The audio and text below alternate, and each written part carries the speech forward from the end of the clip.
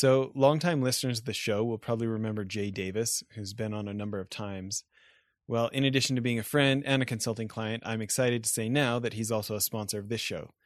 Last year, when I was spending a lot of time at his company's office, he started a new company called Pillow Cube, which is this awesome memory foam rectangle pillow that's tall enough for me to be a side sleeper but not have to have my head sag down like when I try to fold over my regular pillows. It's really pretty amazing, and for any side sleepers like me, it's great so we don't have to wake up with shoulder pain. On top of that, it's been really fun for me to see him have so much success because it's been selling like crazy. Anyways, if you're a side sleeper, I highly recommend going to pillowcube.com and getting one for yourself. Why do we insist on trying to push water uphill sometimes? I think it comes down to our conditioning. I think it comes down to our culture, which says that unless you're very busy, you're not very important. Whereas actually the reverse is true. You only get really important by stopping being busy, and because you only have time to think when you stop being busy, and you only have time to do something unique and think about the formula for doing something unique when you're not very busy. And I take this into heart myself. Welcome to Innovation and Leadership, where I interview uncommonly high achievers like top investment fund managers, elite special operations soldiers, startup CEOs who sold their companies for billions of dollars, pro athletes, Hollywood filmmakers, really as many different kinds of experts as I can. The whole idea is to hear how they did it and then what advice they have for the rest of us that can be applied to the organizations we're trying to grow and innovate. Thanks for listening, and I hope you enjoyed today's show. Today on the show, we've got a hero of mine, Richard Koch. Richard, thanks for making time for this.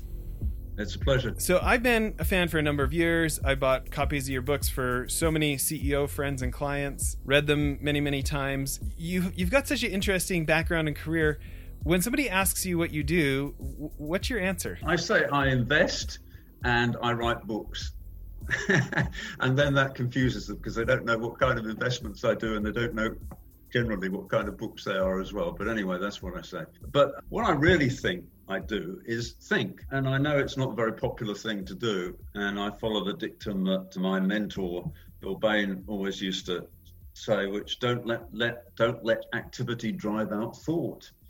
And so it's rather close to Warren Buffett's idea that you should be lazy and so on and so forth. But my ideal thing to do is to read a book, think about it, or read a very challenging paper, sit on my fish pond, preferably with some sun, not too much sun, but a little bit of sun, and think, and perhaps come up with a new idea. And the second best thing for me is actually writing books. I don't agree with people who say that they like having written a book, but not actually writing it.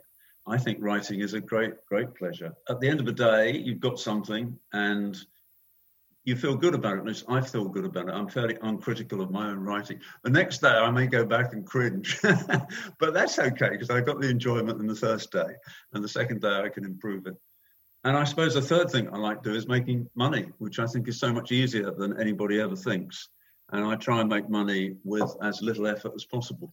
So that's what I really do. But if I want to be boring, I say I'm an investor and I write books.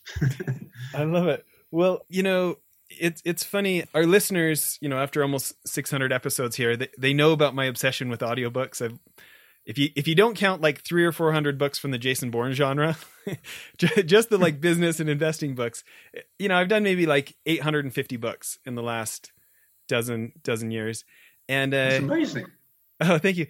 And I will say that you and Warren Buffett are the two most influential people in my business thinking.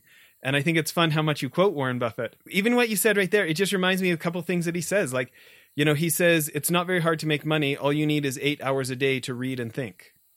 Yeah. And that's not amazing. That's not a popular thing. That's not one of his most famous quotes.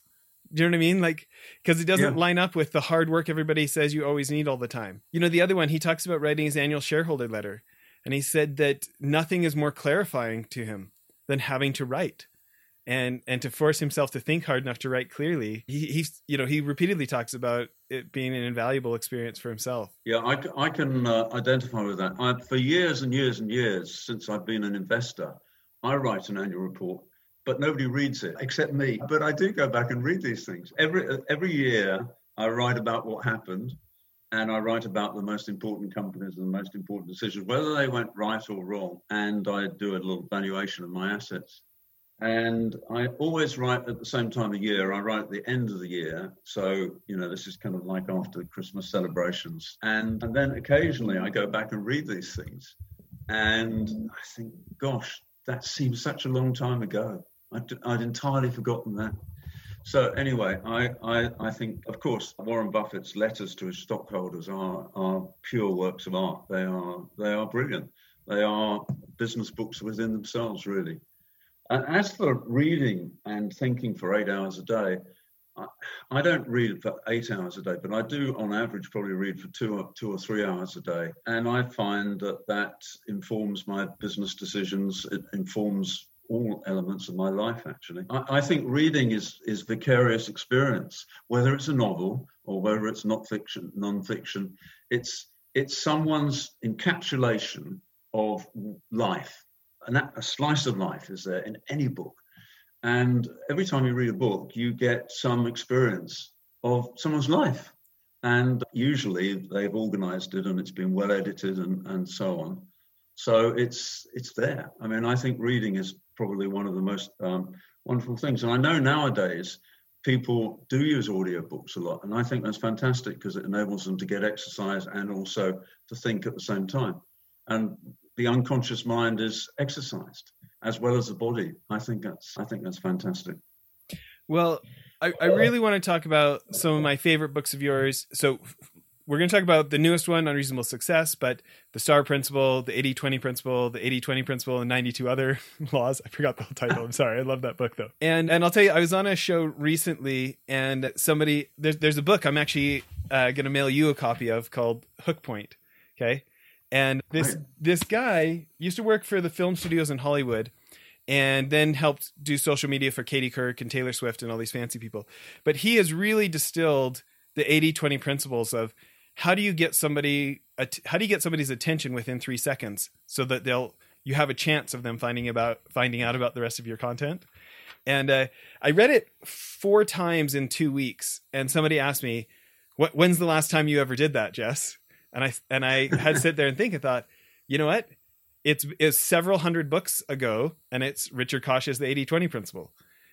You're really the only other one that I've ever done that with. It's just like I've been reading Warren Buffett for about 5 years by the time I got it, and it just crystallized the larger vision of everything that I feel like he teaches. And how it had transformed my thinking. And I'm obviously a big fanboy here. So why don't we do this? No, keep it up, please. Well, it's shout it from rooftops, please. Listen, I ended up taking a break from finance because of some of my setbacks, and we're going to talk about setbacks here. And I ended up doing a short period in management consulting for the boutique firm that we had hired. And I got to advise Navy SEALs and CIA guys and the top sales manager for Microsoft globally and top salespeople at Oracle and nonprofits, all these different folks. And since then I've slowed down on almost all that because we're so busy building a real estate fund, but I still have a handful of CEOs that I advise. And I consistently see them doing unnecessary work, doing the $10 work instead of the $10 hours instead of the $1 million hours. And I just feel like it really is such an unfair advantage to just switch their thinking to what you teach. I mean, they can skip so many things in life, so much of the worst parts of their life. They can accomplish so much more faster.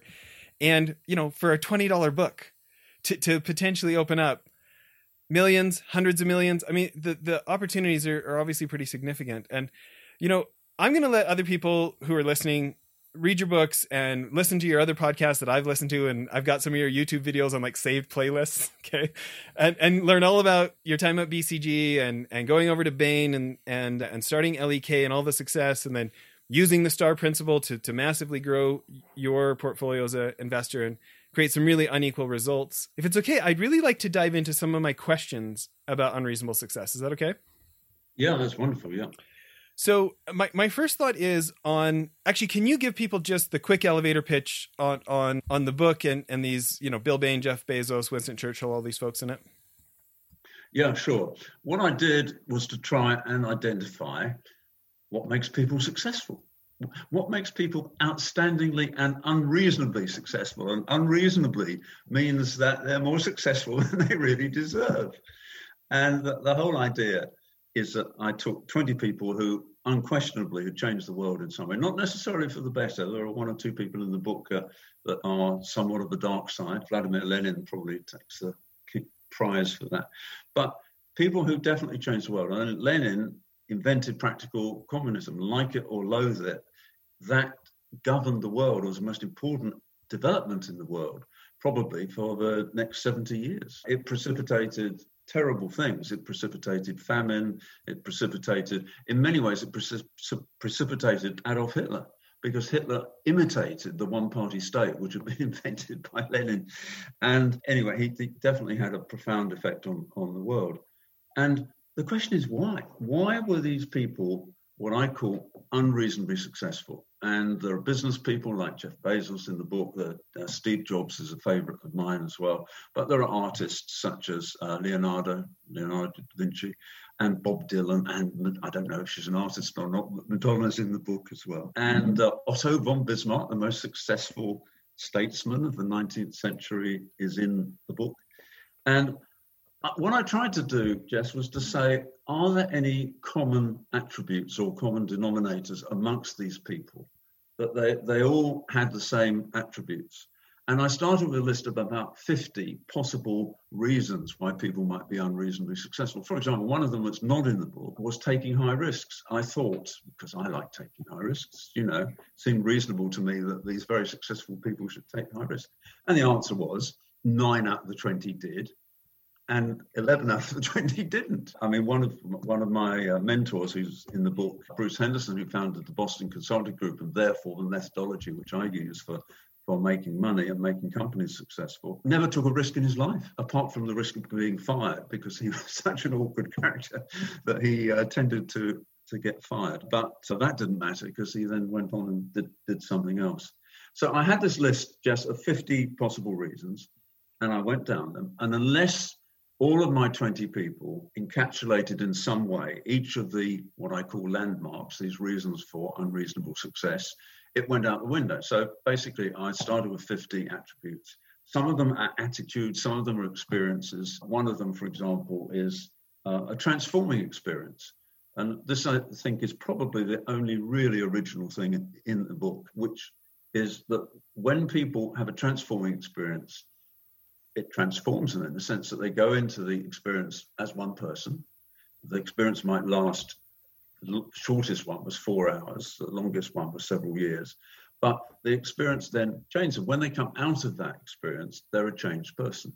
And I always quote the example of Jeff Bezos because it's such a good example. If he had not been hired by a company called D.E. Shaw & Company, set up by a computer boffin called David Shaw, when he had worked on Wall Street and hated working on Wall Street, hated the people, hated the values, he was sent by a headhunter to say, well, there's this quantitative hedge fund. I don't really know what they do, but they're completely different.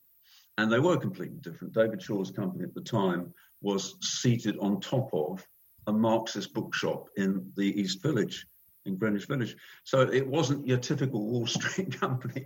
People turned up in jeans and T-shirts and shorts and so on and so forth. But it was a remarkable company because David Shaw knew one thing: the internet, this was back in 1992, was going to be a great way to sell products. So he put Bezos on the project he was working on to develop what they called the everything store. And the idea behind it is that they would sell everything via the internet. And they'd start with one particular product, which actually happened to be books. And so Bezos and David Shaw actually worked this thing out. And by the time that they'd finished, Jeff Bezos then said to David Shaw, I really want to do this on my own. I don't want to do it within the Shaw & Company. I think it's better to have a separate company. And David Shaw tried to persuade Jeff Bezos not to do it outside, but to do it inside. But they went for a walk around Central Park. And after a couple of hours, David Shaw saw that he wasn't making any sort of impact on Bezos. Bezos was determined to do this. And then he suddenly said, go and do it on your own. That's fine. And he didn't even ask for a share of the company. Incredible act of generosity. And that was Jeff Bezos's transforming experience. My transforming experience was working for Bain & Company, where for the first time in my life, they actually trusted me enough to make me a partner in the firm and to allow me to go and sell business the way that I wanted to do it and to operate it the way I wanted to do it. And that gave me so much more confidence after having been fired by the Boston Consulting Group that I absolutely adored and was still my model for what a consulting firm should be like. But so anyway, that's another example of one of the landmarks that people did. So when I was writing the book, it was such a thrill to discover that there was always a transforming experience amongst the people that I'd identified. And I didn't look for the transforming experience first. I couldn't, because there were 9 different things that they had to embody. And so it was a very, very exciting thing to discover that there were the procedures or the experiences or the attitudes that these incredibly successful and undeservedly, in some sense, successful people did, because the universe works that way. It's just one of the facts of life that if you want to be really successful, it's incredibly useful. Another of the landmarks is to have setbacks. Without setbacks, there is no unreasonable success.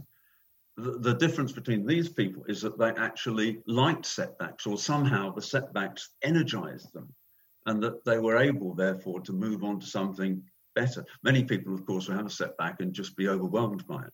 But these people could thrive on setbacks and identify that. It's a very, very nice conclusion, because when you're in the depths of despair, as I was in my late 20s, because I tried to make BCG work, I worked 80 hours a week. I forgot about all the other priorities in life, like exercise and my relationships and stuff like that, because I really wanted to succeed, and it still didn't work. Well, that was an awful experience. But if it hadn't have been for that experience, I would never have gone to meet Bill Bain and seen how different the same concepts could be when applied in a different way.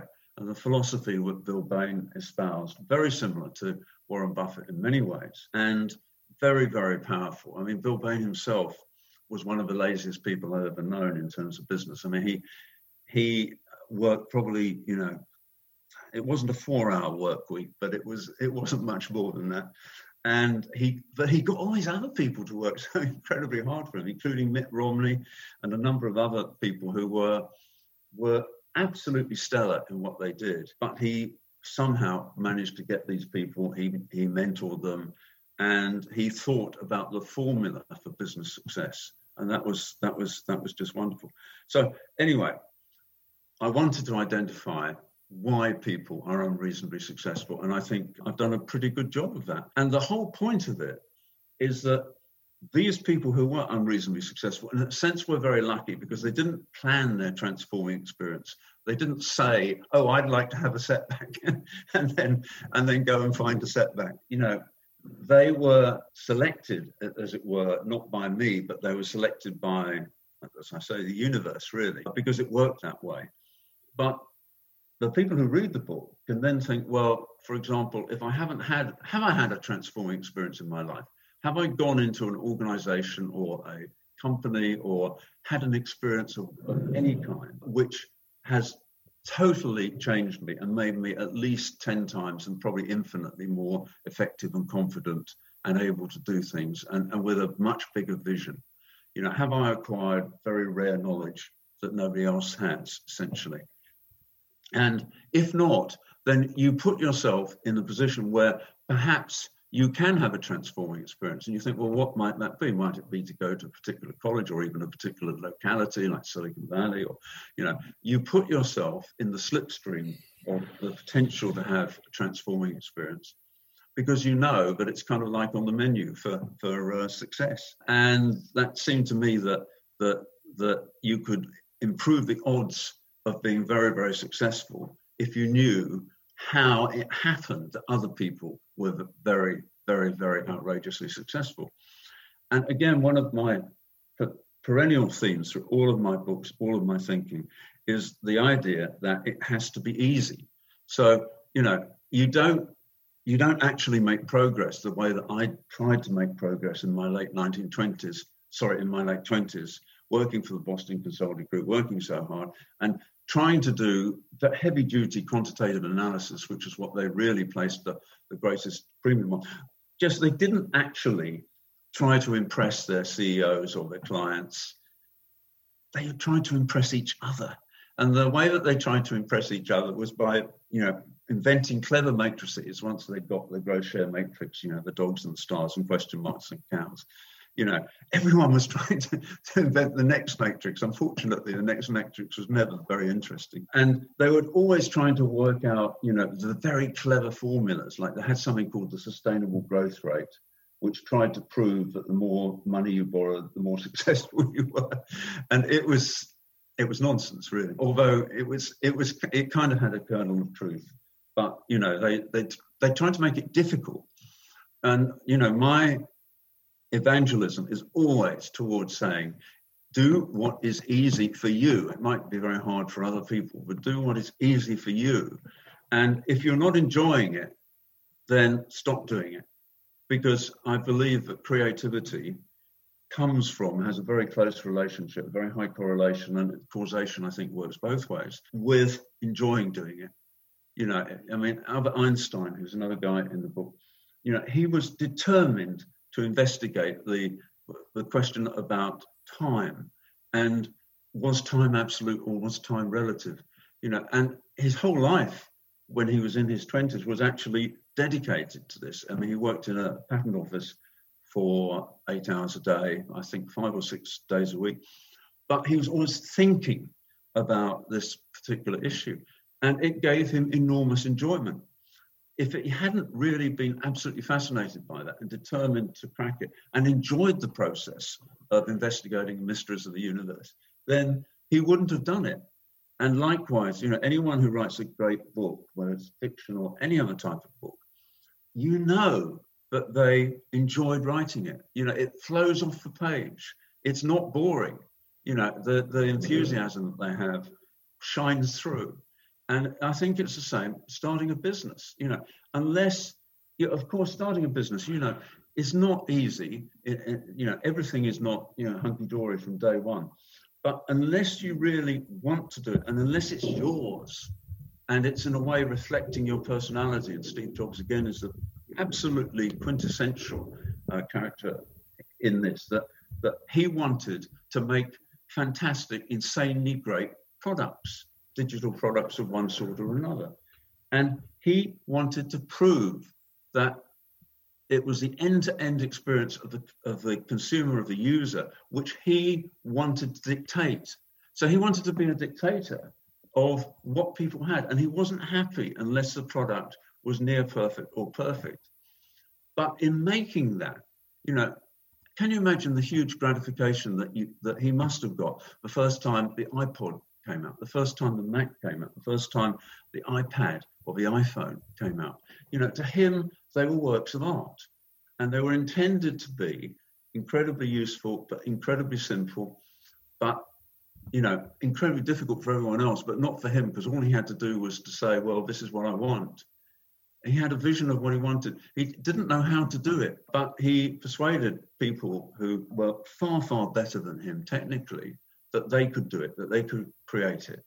And that's another one of the landmarks, is reality distortion.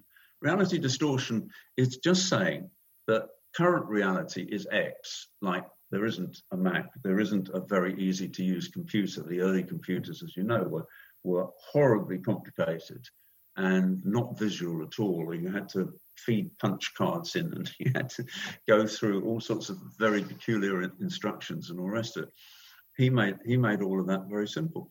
So, it's got to be easy, it's got to be enjoyable, and it's got to have an insanely great belief that you can do what nobody else has ever done before. And reality distortion is just changing reality. All it means is that people say it can't be done, and somebody proves that it can be done. And that is distorting reality.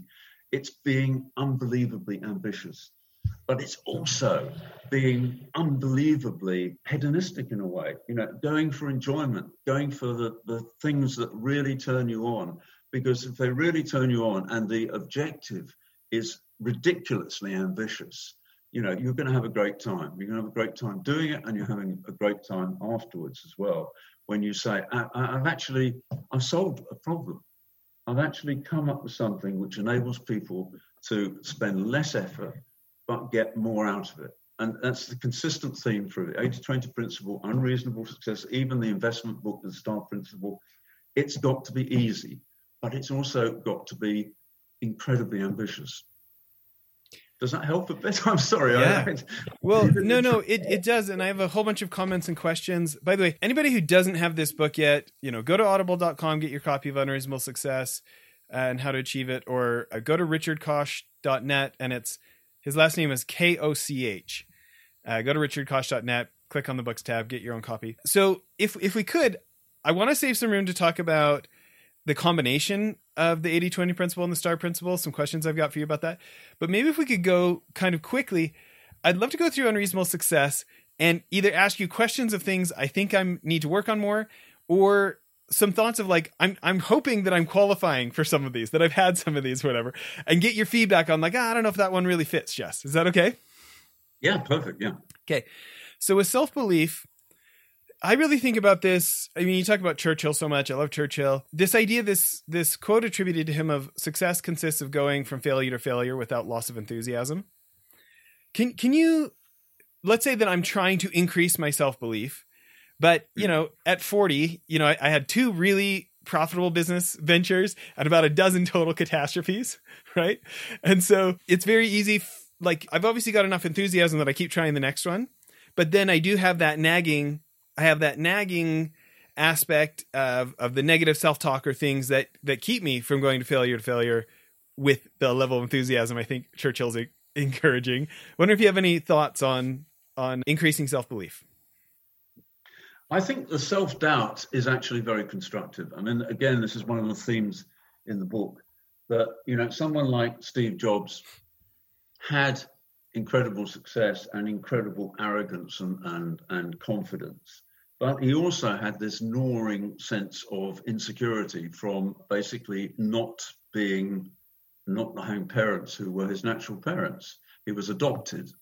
And his view was that because he was adopted, it means that he was abandoned, but it also means that he was special because, his parents who took him on actually were, great believers that he would do great things as well. And it's that combination of insecurity, which in a sense is the complete opposite of confidence, and the confidence itself, which I think propels people forward because it means that they want to express themselves. I mean, Jobs is a classic example of this. The guy really wanted to create great products, and he wanted to create great products because that they were a reflection of him.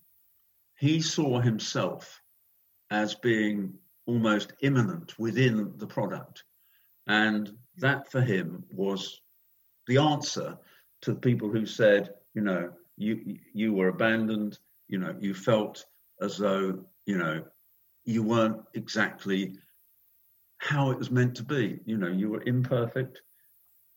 You had this sense of insecurity, and that can drive you on. So I think that the idea of having, a number of failures or a number of, problems, it's very good because what self-doubt does, it says, well, let's close off the avenues which lead to self-doubt, and then let's open up the avenues which lead to unreasonable success. So how do you actually, your question, how do you actually increase your self-belief if someone feels that they're sort of 7 out of 10 for self-belief, but they haven't really cracked it? I think the only way to do that is to focus on what might the achievement be, which will then generate that. Because if you're good at doing something, that naturally increases your self-belief. So it's a matter of making sure that you only do the things that you feel you're preeminently suited to. And sometimes it takes a whole lifetime for someone to discover that. But once they've discovered it, then of course self-belief happens because they achieve things, and they achieve things because they're doing the things that they were put on the planet to do. And so, I think it's partly a matter of having an outrageously ambitious objective. This is what I call a breakthrough achievement. And if you have an ambitious achievement and you get closer to it, then of course you're going to increase your self-confidence and your self-belief. So it's partly a matter of focus, but it's focus on the things that A, you really want to do, and B, that you actually are really good at. And once you realize you're really good at something, you get better at it. And once you enjoy doing something, you get better at it because you want to do more of it. So it's not being in the salt mines. It's not, being like me at BCG, sort of redoubling your efforts. It's actually finding the thing, which is your destiny, if you like. It's finding the thing that you can do incredibly well. And then the self-belief will come. The self-belief will be reinforced. But don't close off self-doubt, because self-doubt tells you, for example, I could never be a concert pianist. That's one thing I wanted to do when I was 16 years old. And my music teacher told me, you're very good at playing the piano. You've got a distinction at grade 8, very good. But you're not good enough to be a concert pianist. You're not. So forget about it. So I did. It's closing off avenues like working as a consultant at the Boston Consulting Group when you need to be very good at numbers, and I wasn't very good at numbers. It's closing off the avenue which says that you should be running a particular firm. You might be quite good at running a particular firm, but unless it really excites you and unless you are better than anybody else at running that particular firm, you shouldn't be running it. You should be finding someone else to. So it's closing things down is very often the necessary precursor to opening up what is really right for you. And most of us go through life, and I've certainly done this as well. Most of us go through life doing things that other people have suggested that we do, or running firms for other people, doing something that is not totally ours, which is not something that excites us, which is not something original. And if you look at the people who are incredibly successful, they all have this originality, and they have it in some ways quite a conceited way, because they know that only they can do it. Only they can write a book in this particular way, like J.K. Rowling, for example, inventing Harry Potter. There were lots of people who wrote similar kinds of books, but hers were just so much better, and they captured the imagination of children throughout the world.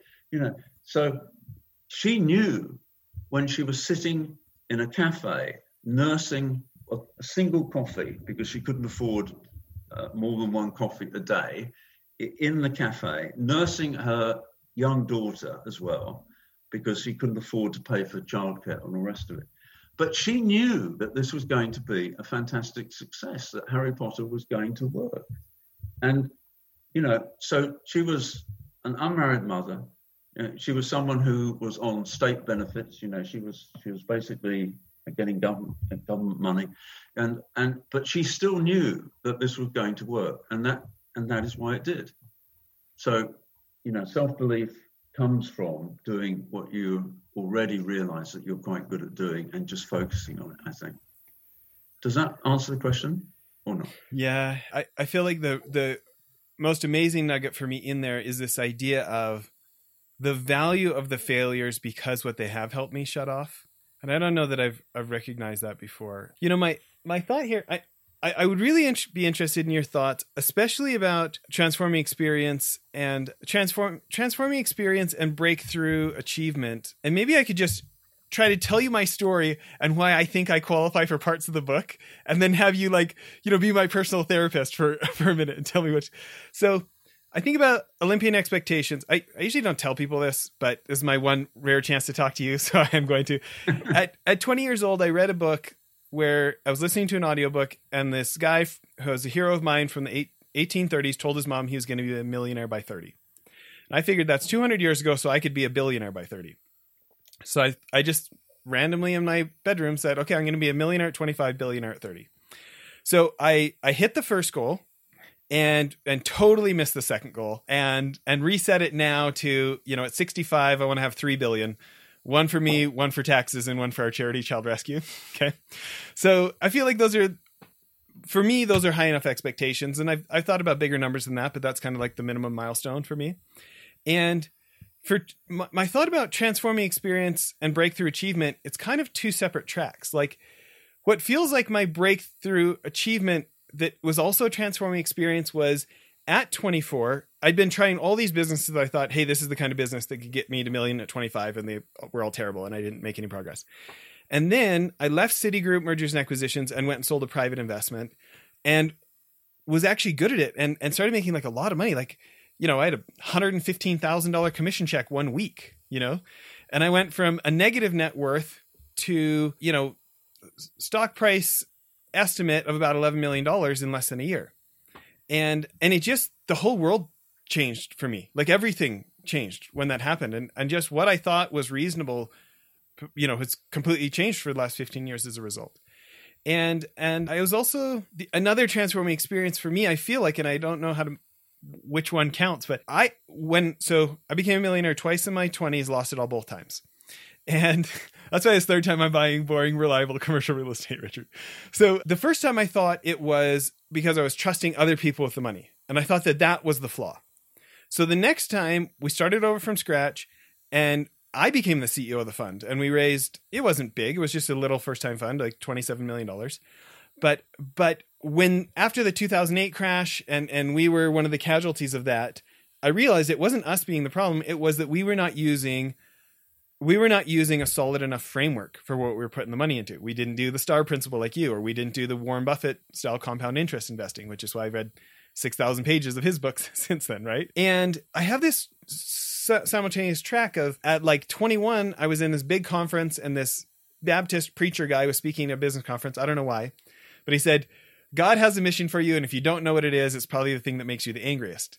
And immediately thought, oh, people who are abusing kids for money in child trafficking, that makes me the angriest. That must be what God wants me to do. And I worked on it for a long time. And about 9 years later, I'd actually finally started a charity and we saved our first kid from trafficking. And all of a sudden, like all these theories became real. And it was like, oh my gosh. And 5 years later, I went and something happened in Central America at an aftercare facility. It was just like, so absurdly real. I was like, this is what I'm doing for the rest of my life. Right. So to me, like I'm looking at, I look at the 80-20 principle and the star principle. And I think if I'm going to follow Richard's advice and be in, the star business of a category that's growing more than 10%, maybe the best way to do this is to invent the category. And so I think, okay, look at how Red Bull doesn't just do content marketing. They have a for-profit media company that sells the sugar water. Bloomberg makes over 95% of their money from selling terminals, but we all know them because of their media company. It's not just content marketing. It competes with real mainstream media. And there's a company out here in Utah called VidAngel. They're like a competitor to Netflix, but you can click editing buttons so your kids don't listen to swears or see nudity, stuff like this. Okay. Built a big audience, and now they're doing equity crowdfunding for their own movies and TV shows from their own audience. So my thought is, what if I could steal that model, but take it over here? Build a media company that helps entrepreneurs become wealthier and build trust and have the whole time saying, hey, listen, if you need someplace for some boring, reliable income, we've got this great commercial real estate on the side, right? So it's, for me, it feels a little bit like learning from other people's success, but cutting a little bit of my own trail in a personal vehicle and hopefully have some unique intuition by pushing into media and just spending a decade studying Warren Buffett and compound interest investing and Howard Marks and Bruce Flatt from Brookfield and Oaktree who follow his models. And at the same time, I think, yeah, but Jess, are you just trying to give yourself check marks where you really need to be pushing yourself a lot harder? So I know I kind of fire hosed you there. What would any of your feedback be on all of that? Well, I think that's very interesting. I mean, the idea of taking a business model that's worked before and deploying it in a different context is one of the best ideas that's ever come up. And it's not just an idea for business, it's an idea for a social movement or a charity or anything like that. So, for example, self-service is, in one of my other books, I talked about business genes, and business genes is just a way of doing something which is incredibly effective. Usually it fits in with the 80-20 principle also because it does more with less. And one of the ideas like that is self-service. And self-service is a very old idea. I don't know quite whether it was invented by the people who built the pyramids in Egypt, because they got the slaves to do the work for them. But self-service was probably the most important idea in business, or one of the most important business genes in the 20th century. So you see it, with cars, with service stations, as we call them in England, gas stations, I guess, in North America, where people actually put their own fuel in the car. It's a terribly simple idea. It's faster, and actually people like that. You see it with supermarkets.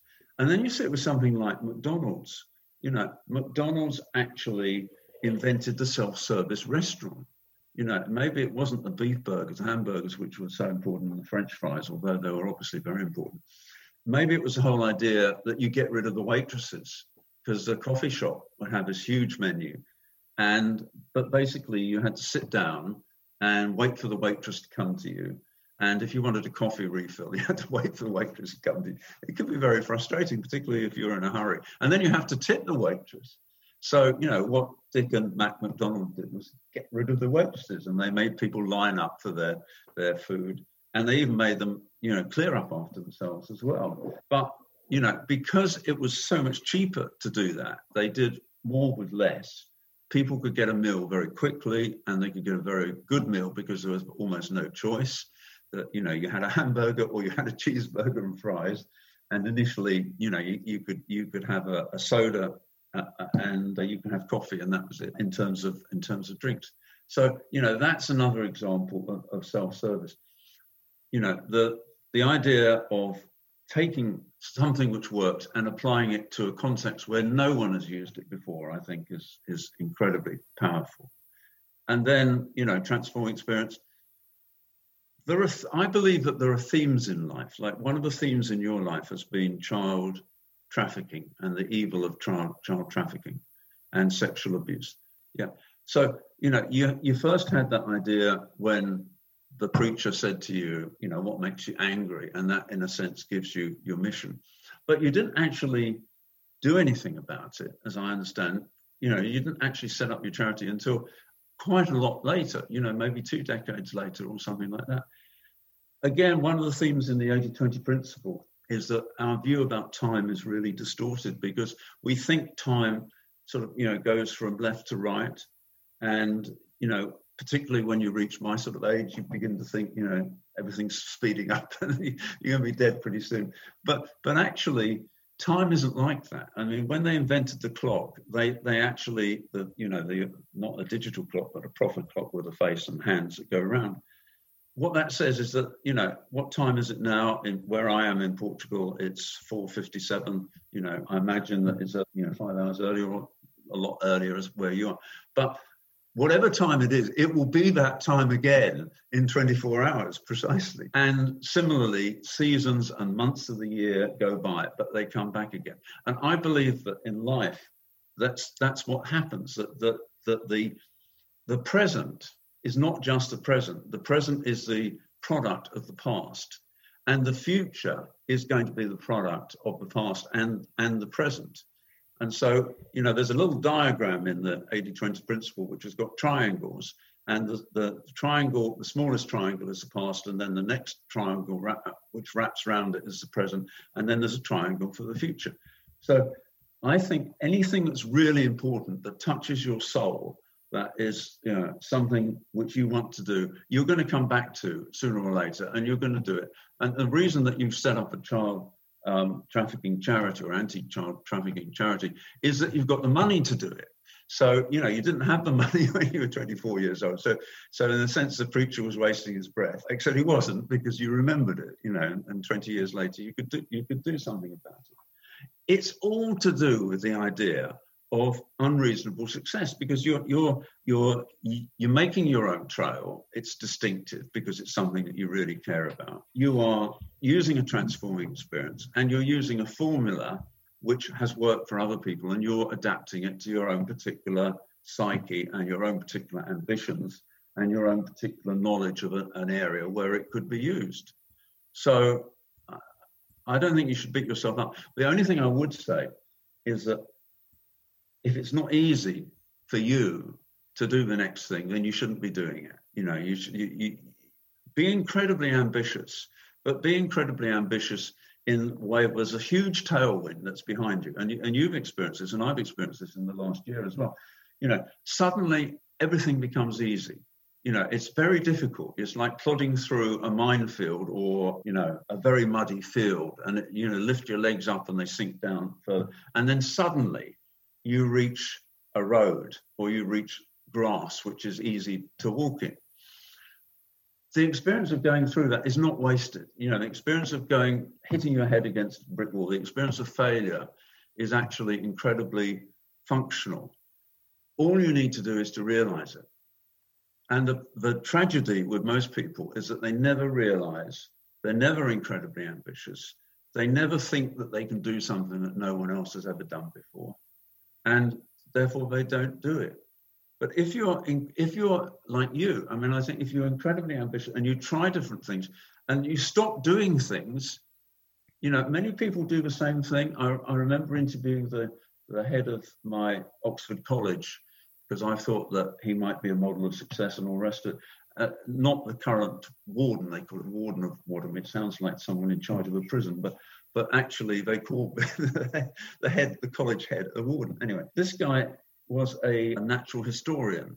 So he studied dinosaurs and all that sort of thing. And I asked him what he'd been doing, for the last 16 years. And he'd been running a National History Museum in South Kensington in London for the last 16 years. And I talked to him about what he was going to do next. And he said, well, I'm head of the college and, that's what I'm doing at the moment.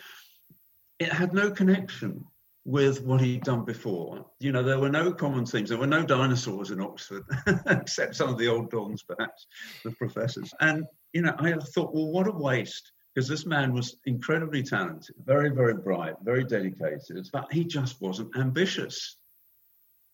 And so that was the missing ingredient. So I think people need to say, if you're not very excited about what you're doing, why is it? What's the missing ingredient? And I think you just got to get excited one way or another. But once you have that excitement, things happen, don't they? Things happen because you're unconsciously looking for a way to solve a problem or a way to do something that no one else has done. And your whole mind all the time is on autopilot and is thinking about that. And then something comes along, you talk to someone and they say something and you think, that's it. And then something else opens up, an opportunity that you could never have anticipated. And that, it's like it's like there's someone pushing you from behind rather than a headwind which is actually stopping you. And then unless you've experienced that, you just don't know how wonderful it is. But it's available to everyone. And it's been, I'm sure, would you agree that in parts of your life you've had the headwind and in parts of your life it's felt that they're pushing people from behind? And it's easy, but it's incredibly ambitious at the same time. Can you think of... I do feel like your books and your YouTube talks and stuff have been such a gift to me because, I'm capable enough at a number of things that I hate doing, which makes me worse at them. And then there's other things I'm not even that capable and I hate doing them. Right. And I feel like it's by focusing, your point about like, there's a vital few things that have almost all of the results. And then there's all this other stuff. And I'm paraphrasing. Okay. But I feel like your works have given me so much permission to say that progress is going to get made. I'm going to achieve my goals. We're going to be able to help all these kids if I can continually pull back and back and back to the very, very tiny number of things that I'm uniquely set up to do, that I was born to, like there's a bunch of stuff I'm okay at. And then there's those couple things I was born to do, and like, if I could stick to those, everything that Richard teaches, everything that I see over and over, because I see your principles now in everybody else's books and all over the place, these natural laws. Right. And so it gave me permission, not only permission to stop, but also like the impetus of like, you pushed me to stop doing those things. And like, I think about Bill Bain, like he didn't do all the work, but he architected the work he wanted done. Bill Gates didn't do all the coding, but he architected the coding that he wanted done. And I think about a point, I think this is from Find and Drive Your Personal Vehicle, about adopting or opposing an external influence, having something to push against. And I think speculation, the people who confuse speculating versus investing, that's like such a passionate thing for me, because I feel like I could have retired twice already if I'd understood that. Right. And then the other one is, as an entrepreneur, like the confusion between being self-employed and trading your hours for dollars versus architecting a system that will do the work. The 80-20 of architecture, like those are such lifelong passions to me that I can talk about them endlessly. I never stop getting interested in them. I can always read more books about them. I never tire of them. And I think about your point from the 80-20 principle and 92 other powerful laws of nature. And I wish I could remember the species of bird, but when you talked about, hey, if there's two birds that want to nest on the same part of the tree and they want to eat the same food, over time, one of those species is going to win out. Where if you can figure out how to nest in a different part of the tree and you can figure out a different kind of food to eat, the two of you can coexist great. And so I think about this like, okay, if I'm going to follow the star principle and essentially invent our own category that we could be the star of, that it needs to be, by definition, it needs to be a different part of the tree that my competitors are not in. And so my question for you is, thinking about this idea of both inventing the different part of the tree, inventing the category to be a star of, and then maintaining stardom in that category, maintaining top spot, category keying there. I wonder if you have any principles or advice specifically about that challenge. Yes, I mean, the thing that you mentioned was, I think it was some embryo or some very, very small creature rather than a bird, but it's exactly the right principle. But the point about it is you cannot possibly succeed if someone or another species can invade you and you can't invade them. So basically, you have to be able to protect your area because it's uniquely yours. And that's true of abilities, but it's also true in business that a competitor who can enter your space, if you can't enter their space, that's not a situation that you want to be in. So you want to do something that other people either don't want to do or can't do. So that's very important. But at the heart of it is the thing that you were talking about before, Jess, which is, stop doing things that you are not uniquely suited to do. And why do we not do that? Why do we not stop? Why do we insist on trying to push water uphill sometimes? I think it comes down to our conditioning. I think it comes down to our culture, which says that unless you're very busy, you're not very important. Whereas actually the reverse is true. That you only get really important by stopping being busy, and because you only have time to think when you stop being busy, and you only have time to do something unique and think about a formula for doing something unique when you're not very busy. And I take this to heart myself, because for the last month I've been doing something that I'm absolutely hopeless at doing, which is making a bid for another company. So I own 60% of this company, and I've been trying to persuade everyone else to let me own all of it. And I failed, and I should not have started that, because one of my skills is not persuading our shareholders to sell a part of the business that they own. So I should never, and it's been such a liberating thought in the last few days, because it's coming to an end. It ends tomorrow, and I'm going to fail. It's such a wonderful thing because I shouldn't have started that. So now I know I'm never going to do that again. I'm going to concentrate on other things, but we all fall into this trap. So I write the books and give the speeches and all the rest of it. But I'm susceptible to that as well, because I thought, well, this needs to be done, and therefore I'm the person that's trying to buy it, and therefore what I should be doing is, no, I should have got someone else to do it, or I should not have even started this exercise. But we all get into that because if you have a fallow period, you finish an activity, very few people have got the self-discipline to say, well, I'll take a vacation, or I will catch up on my reading, or I'll catch up on going to meet people that I haven't seen for a long time, or I'll just sit on my fish pond and think. People have to be busy. And I always think that, I remember I remember when I ran a company, when I was one of the 3 people who started and running LEK, the whole currency of what people really worked for rather than money, although they got a lot of money as well, but what they really wanted was attention. And so have you not had this experience as a chief executive? You know, everyone wants your time, and because it means they're important. And it's a way of rewarding people, and there's nothing wrong with rewarding people. But what a trap that is for the person who's having to do it. Because if they're in the office, everyone wants to see them, and then the job of actually thinking is just not there. And this Bill Bain, he was very brilliant because he almost never went to the office. He had this massive, massive office, which was beautiful, and he never went there. He played tennis, or he went to meet people, or I don't know what else. So I've listened to you tell these stories in my ear for years because I'm always listening to your books over and over. And when I finish one, I start another one. And at any given point, I do have one of your books going. Like I've always got at least 1 to 3 of your books downloaded on my phone, and because I flop between books, and I think about that. And so my one attempt on that this time is I didn't make myself the CEO of the real estate fund. I hired a guy who's bought $2 billion worth of buildings, and he's done it for 18 years, and he's the CEO, and he's going to have to sit in the office. And I made myself the chairman so that I don't have to go to the office, because I hear you say this stuff all the time. And I think, yeah, if I go to the office, everybody's going to want to talk to me.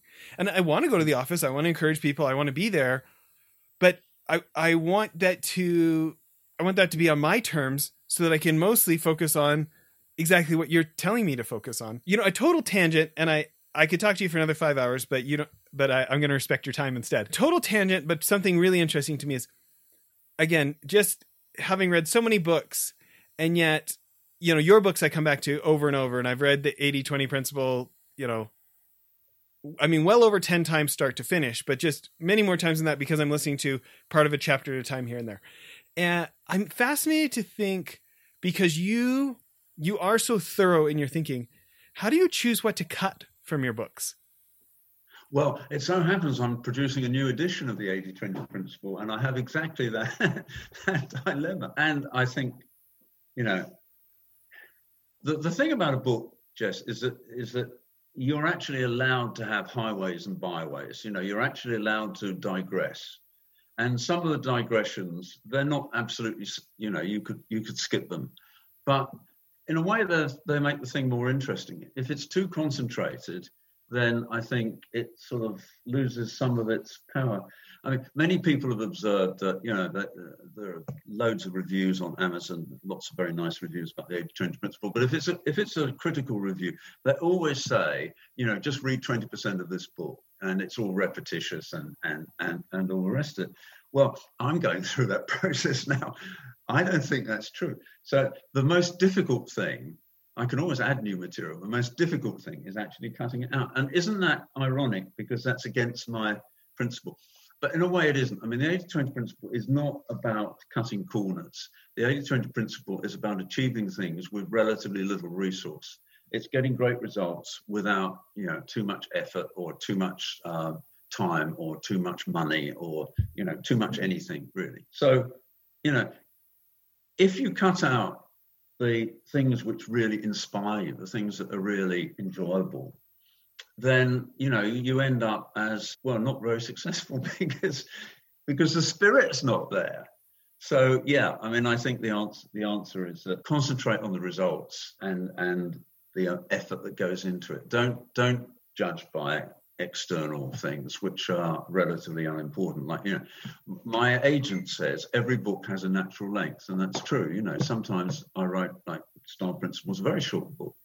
It's packed full of examples, and it's got one theme, as they all have, you know, but it's an incredibly powerful theme. Not that I invented it, but I have used it, you know, and I know that it works, and therefore other people can use it and work. They don't have to be very clever. I don't have to be very clever. You know, it's the power of the concept.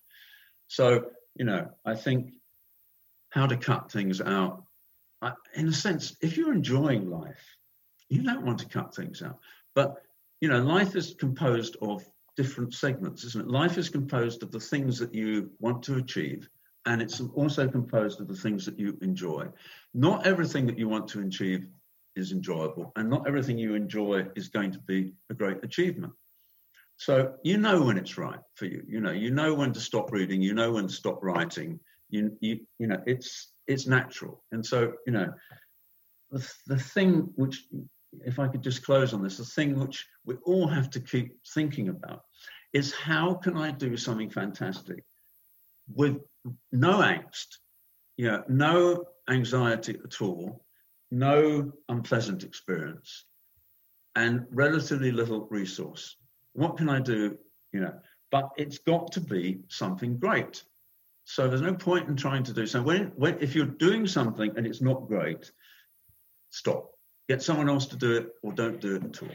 And that's really where I want to end, because, the easiest way, another of Bill Bain's dicta to end with is, the best way to start making money is to stop losing money. And he applied that to companies, because so often companies had lots of products and lots of activities which were, if you looked at them completely rationally, they were loss-making. And everything we do in life has a cost in terms of time, because we're not going to live forever. Everything that we do in life has got a cost, because it involves other people and other people's effort, even just listening to us or looking at us.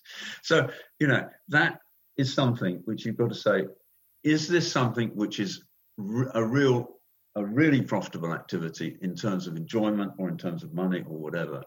And if it isn't, cut it out, because we know that most of life is waste. And if you want to have a really effective and wonderful life and achieve things, you don't need more time. You just need to stop doing things.